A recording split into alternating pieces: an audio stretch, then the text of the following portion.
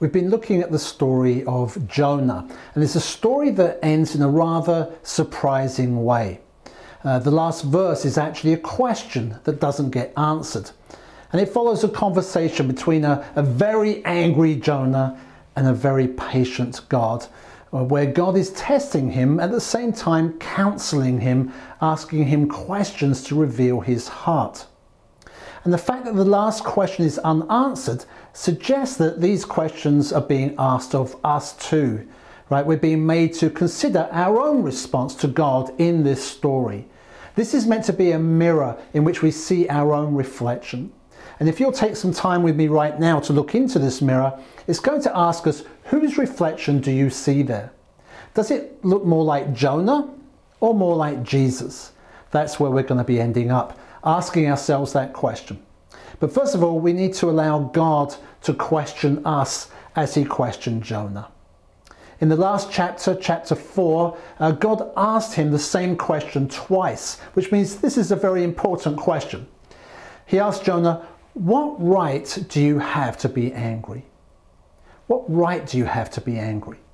Which of course suggests that Jonah had no right to be angry at all. Not that all anger is wrong. You know, we might be angry about some injustice that is being done, and that might be quite justified. Although it's important that we can express our anger in healthy ways. And of course, one way is to bring it to God, to be honest about our feelings to God, as Sue Zeeley encouraged us last week. Which is what Jonah did. He took his anger to God. But God's response was, "What right do you have to be angry?" So we'll look at why he was angry in a second. But I just want to ask you first, are you carrying anger? A lot of people carry anger. Mad at the world, mad at others, mad at God. You know, you might not be aware of it, but I wonder if others are, because of the way that maybe you react to certain things. You know, when things aren't going your way, when others seem to get their way and don't deserve to, when life doesn't seem fair. Maybe something was done to you, or something was taken from you, or a longing in your heart hasn't been answered. Maybe your way of life, the things you value, the things you love are being threatened. And so you end up either blaming others or you blame God. Because after all, you know, God has the power to do something, and yet he's not acting in the way that you think he should. I mean, isn't he supposed to bless his people and punish others who do evil? Well, that was Jonah's issue, as we'll see. But Jonah was so angry he didn't want to live anymore. In fact, twice he asked God to take his life. "Now, Lord," he said, "take away my life, for it's better for me to die than to live." Anger will do that to you. It only leads to despair and destruction. That's why the psalmist said, "Refrain from anger, it tends only to evil." So are you carrying anger? Because it will eventually destroy you and those around you.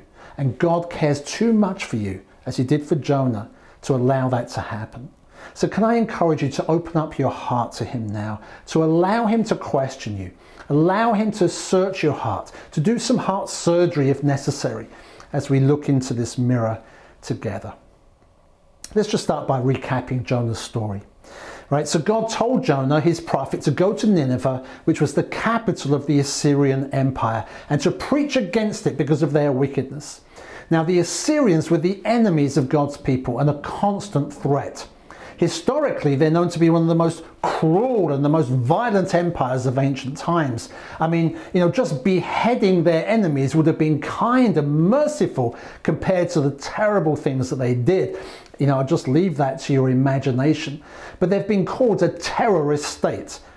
It was a later generation of Assyrians that invaded and destroyed the northern kingdom of Israel. And God told Jonah to walk right into the capital of this terrorist state and preach against them. But Jonah refused. And he didn't just refuse, he got on a ship heading the other direction. I mean, he wanted nothing to do with this. But not for the reason we might think. You know, I suspect most people would want to run the other direction because I'd imagine the chances of getting out of Nineveh alive would be pretty slim. I mean, this sounds like a suicide mission, doesn't it?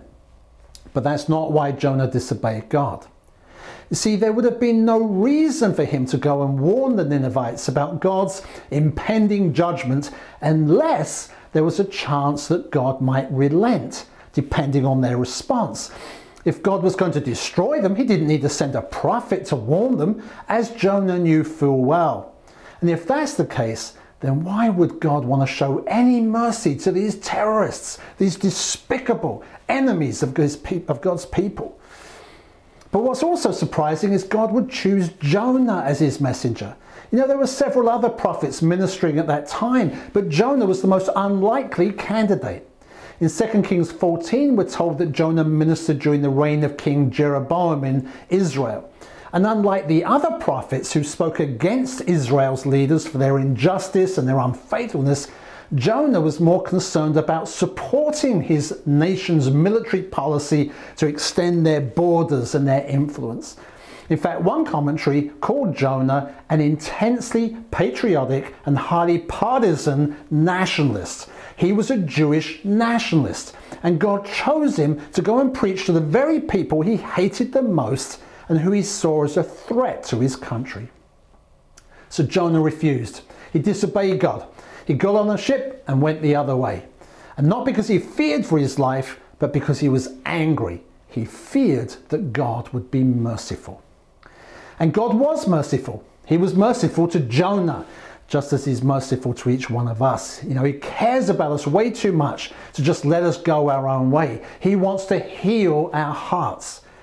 So he went after Jonah, sent this great wind that threatened to break up the ship that he was on. And the ship's crew found out that this storm was all because of Jonah. And so when he told them to throw him overboard to stop the storm, they eventually agreed and they were saved. Now, we don't know whether Jonah was being heroic, giving up his life to save them, or whether he was just angry enough to die, as we see later on. I suspect it was probably something in between. But as he was drowning, God in his mercy sent this great fish to swallow him up. And it was there in his watery tomb that he came to his senses and prayed to God. And God commanded the fish to vomit him up onto dry land. And then God came to him a second time to tell Jonah to go to Nineveh. God in his grace gave Jonah a second chance. And this time, Jonah went. He walked into the heart of Nineveh, proclaiming that in 40 days the city would be overthrown. And to his shock, they believed him. Verse 5 says, the Ninevites believed God. A fast was proclaimed, and all of them, from the greatest to the least, put on sackcloth, which means they mourned. They repented before God. And even the king called upon the people to call upon God and turn from their evil ways in the hope that God might have mercy and relent from destroying them, which is exactly what God did. Now, it seems rather incredible that the whole city of Nineveh, 120,000 people, should just repent like that. Historians have pointed out that around that time, Assyria had experienced some major calamities with famines and plagues and revolts, and that may have been seen as an omen, you know. So perhaps their hearts were being prepared. But even that can't explain a turning to God on this scale. The fact is, repentance is always a work of God. Now, if I were a Hollywood director, right, that is where I'd end the film. Right? I mean, what a great film that would make. This wayward prophet running from God, the storm, the whale, you know, he gets a second chance. This time it comes good and it results in an amazing revival. I mean, what a storyline, right? What a great ending. Except that the story of Jonah doesn't end there. There's still chapter 4. And it's the most unexpected final chapter, and often the most overlooked chapter. And yet the real lessons of the whole story are found here. You might expect the story to end with great rejoicing in how God had turned the hearts of a nation, how they'd all turned from their evil ways, but it doesn't. Jonah was not rejoicing at all. Let's just see what his response was in chapter 4, verse 1. It says, but to Jonah this seemed very wrong, and he became angry. He prayed to the Lord, isn't this what I said, Lord, when I was still at home? That is why I tried to forestall by fleeing to Tarshish. I knew that you are a gracious and compassionate God, slow to anger and abounding in love, a God who relents from sending calamity. Now, Lord, take away my life, for it's better for me to die than to live. But the Lord replied, is it right for you to be angry? Jonah was burning with anger because God showed mercy to his enemies. As far as he was concerned, they didn't deserve to be forgiven. I knew you'd do something like this, he says. It's why I ran away, because I knew that you were a God of mercy, a kind of gracious and compassionate God. But where's the justice in that? You see, Jonah was wrestling with something that a lot of people wrestle with. How can a good God be infinitely merciful and compassionate and at the same time be holy and just? Right? How can he be a God of love and a God of justice? I mean, surely he should be merciful and loving towards those who try to do good and punish those who do evil, right? I mean, isn't that how the world is meant to operate? Isn't that fair? And so when God doesn't act in the way we think he should, we get angry, like Jonah. But listen to God's reply. He says to Jonah, what are you so angry about? What right do you have to be angry? Now, it seems to me God is addressing two heart issues here. The first is self-righteousness. Jonah had been disobedient. He'd rebelled against God, but God showed him mercy again and again. The storm was his mercy. The fish was his mercy. The fact he gave him a second chance was his mercy. Jonah deserved judgment, but God showed him mercy. And when he called out to God in the belly of the fish, he was clearly thankful to God for showing him such mercy. But by chapter 4, all forgotten. Jonah was acting like the unmerciful servant that Jesus talked about, who, having been forgiven, refused to forgive others. Right? Jonah was happy to receive mercy for himself, but not for the Ninevites. In other words, he deserved it and they didn't. And that is self-righteousness, because none of us are deserving. Which is why it's always upsetting when Christians are so quick to point out the faults and failings of others. So quick to blame and point the finger, so easily angered and yet not see the plank in their own eye. And I say that as one who's been guilty of that myself many times. Right? May God forgive me, because it's just hypocrisy. And we of all people should walk in humility and have compassion for others, as we'll see in a minute. What right do you have to be angry, says God? He was addressing Jonah's self-righteousness, but he was also addressing his idolatry, because Jonah had said to God, take away my life. Better for me to die than to live. Jonah's so angry he wants to die. Now just think about that for a minute. Why would he say that? He's saying there's no point in living anymore. So in other words, whatever he was living for, it had now gone. He'd lost it. So what was the point of living? May as well die.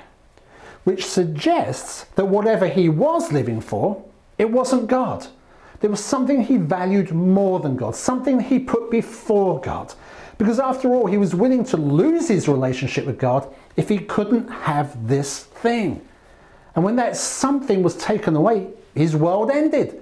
Which means that whatever it was had become an idol, because it had taken the rightful place of God in his heart. So what was Jonah's idol? Well, based on what we know about him, some have suggested that perhaps he loved his country more than God. It's why he was eaten up with hatred for the Ninevites, because they represented a threat to his country. And so he became angry when God didn't punish them. And as long as there's something more important than God in our lives, then we will be angry or despairing or fearful whenever anything threatens it. Because if we're seeking our happiness, our meaning, our security in something other than God, then it cannot deliver. It will always be under threat, because only God himself can ultimately provide those things. That's why so many people today get, angry over politics, angry at the government, angry at all those other people who are a kind of threat to their way of life and to their country. And what's so sad is when the people who seem most angry are Christians, because it's usually a sign of self-righteousness and idolatry. Is it right for you to be angry, said God? Jonah was furious that these Ninevites, who didn't deserve to be shown kindness, who were a threat to his country, were being given another chance. And so instead of helping them on their journey towards God, teaching this repentant people the ways of God, instead he withdrew and sulked. He stayed outside of the city, perhaps up on a hill, looking down on it. He made a little shelter and sat in it and waited to see what would happen, perhaps still hoping that God would change his mind and send down fire and brimstone. But instead, God was more interested in Jonah's heart and decided, it seems, to give Jonah an object lesson. He provided this big leafy plant for him, like a cucumber or a squash plant, to give some shade to Jonah from the scorching sun. And he made things a little bit more comfortable for Jonah as he sat there. And Jonah was really happy about this. He was probably thinking, at last, something's going right for me. But then at dawn the next day, God provided a worm to chew the plant, and so it withered. And then God provided a scorching east wind, and the sun blazed down on Jonah's head, so he grew faint, and once again he was plunged into angry despair, so much that he wanted to die. When everything was good, and God seemed to be blessing him and making life comfortable for him, Jonah was really happy. But when things weren't going his way, he was full of anger. He was probably thinking, it's not fair. Right? It's the Ninevites who should be experiencing discomfort. They deserve a scorching east wind. What have I done to deserve that? Are you like that? Why would God do that to Jonah? Well, it's because he cared for him, just like he cares about you and I. God was dealing with his heart. What right do you have to be angry, says God? And then he leaves him with this thought, this question. Right? This is how the story ends. God says to Jonah, you had compassion on the plant for which you did not work and which you did not cause to grow, which came up overnight and perished overnight.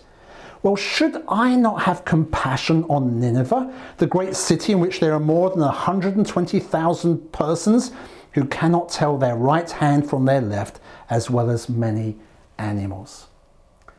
I love that God cares about the animals as well. Now, the word that God uses there for compassion conveys a strong emotion. He was saying to Jonah, you weep over a plant that wasn't even yours. Well, I weep over people who I've created. You're upset about a plant, says God. Well, I'm upset about 120,000 persons, human beings who don't know their right hand from their left. In other words, they don't know what they're doing. They're spiritually blind and lost. God doesn't excuse their wickedness, but he does say to Jonah, should I not weep over this great city? God was showing remarkable grace, far more than we often do towards people who we may consider undeserving, people who we disagree with, who may have opposing views or politics or practices to us. Those people who are just wrong, those people. Other people, the people we may get worked up about on social media. Just listen to this quote from Tim Keller, whose book Rediscovering Jonah was a great help in preparing this message. He said, we live in a world fragmented into various media bubbles in which you hear only news that confirms what you already believe. Anyone who uses the internet and social media, or who even watches most news channels today, is being daily encouraged in a dozen ways to become like Jonah with regards to those people over there. Groups demonize and mock other groups. Each region of the country and political party finds reasons to despise the others. And Christian believers today are being sucked into this maelstrom as much as, if not more, than anyone else. He says the book of Jonah is a shot across the bow, right? God asks, how can we look at anyone, even those with deeply opposing beliefs and practices, with no compassion? If we truly love God and have experienced his mercy, it will be reflected in how we view others, how we treat others. I heard a guy from Southlands Church in California talk last week about how the world is seeking to form us through fear to have a hot head and a cold heart, whereas God seeks to form us to have a cool head and a warm heart. What do you have? A hot head and a cold heart, or a cool head and a warm heart? What's forming you? I just thought that was so relevant to this message, because Jonah had a hot head, angry at everything, and a cold heart towards those others. He desperately needed God to change his heart. And we don't know whether that happened or not. You know, we're not told how Jonah responds to God's question or how the story ends for him. But then when you think about it, where did the story come from in the first place?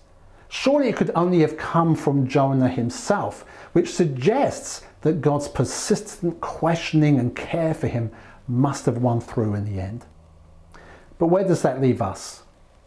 Because the way the story ends is meant to make us think about our own response. What do we see when we look into the mirror? And how can we change? Well, as I've said before, we need to look at where this is pointing us, right? It's pointing us to the one who said, someone greater than Jonah is here. It's pointing us to Jesus, who also wept over a city, didn't he? He wept over the city of Jerusalem, even though they refused to repent. But he didn't just weep over them. In his compassion, he came to die for them and for each one of us. And like Jonah, he went outside of the city, except rather than willing their punishment, he was willing to take their punishment upon himself by dying on the cross. And that's where the big theological question of this story is answered. How can God be both merciful and just? And we see the answer on the cross, where God's perfect love and perfect justice come together, right? Where God himself paid the penalty for all of our sin and wrongdoing. And it was because of his love that he died in our place and so satisfied his justice. So whenever we're tempted to say it's not fair, we just need to look at the cross. And it was on the cross that Jesus, when his enemies had tortured him and condemned him, when his opponents were mocking him and hurling insults at him, it was while they were crucifying him that Jesus said, Father, forgive them. They don't know what they're doing. They don't know their right hand from their left. Even on the cross, he had compassion. Right? This is our God. Jesus didn't say they're not guilty. They were. So were the Ninevites. So was Jonah. So are you and I. But that's because we all need a Saviour, right? Because we all need forgiving. We are all in desperate need of God's mercy. And it's only when you can understand that, it's only when you truly experience God's incredible mercy for yourself, that there will be no room for self-righteousness in your heart. There'll be no room for any idolatry. Instead of fear or anger, your heart will be filled with love for God, and at the same time, it will give you understanding and compassion for those others who, like you, are also in desperate need of mercy. And that is what Jonah's story is telling us. If you've truly received God's mercy, it will be reflected in your attitude towards others and the mercy that you show to them. So when you look in the mirror today, what do you see? Jonah or Jesus? Because we're being formed into one or the other. So let's ask God, the Holy Spirit, to form Jesus in our own hearts and to show mercy to his church in America, so that we wouldn't be a company of Jonahs, but the community of Jesus, agents of reconciliation in this broken world. Amen. God bless you today.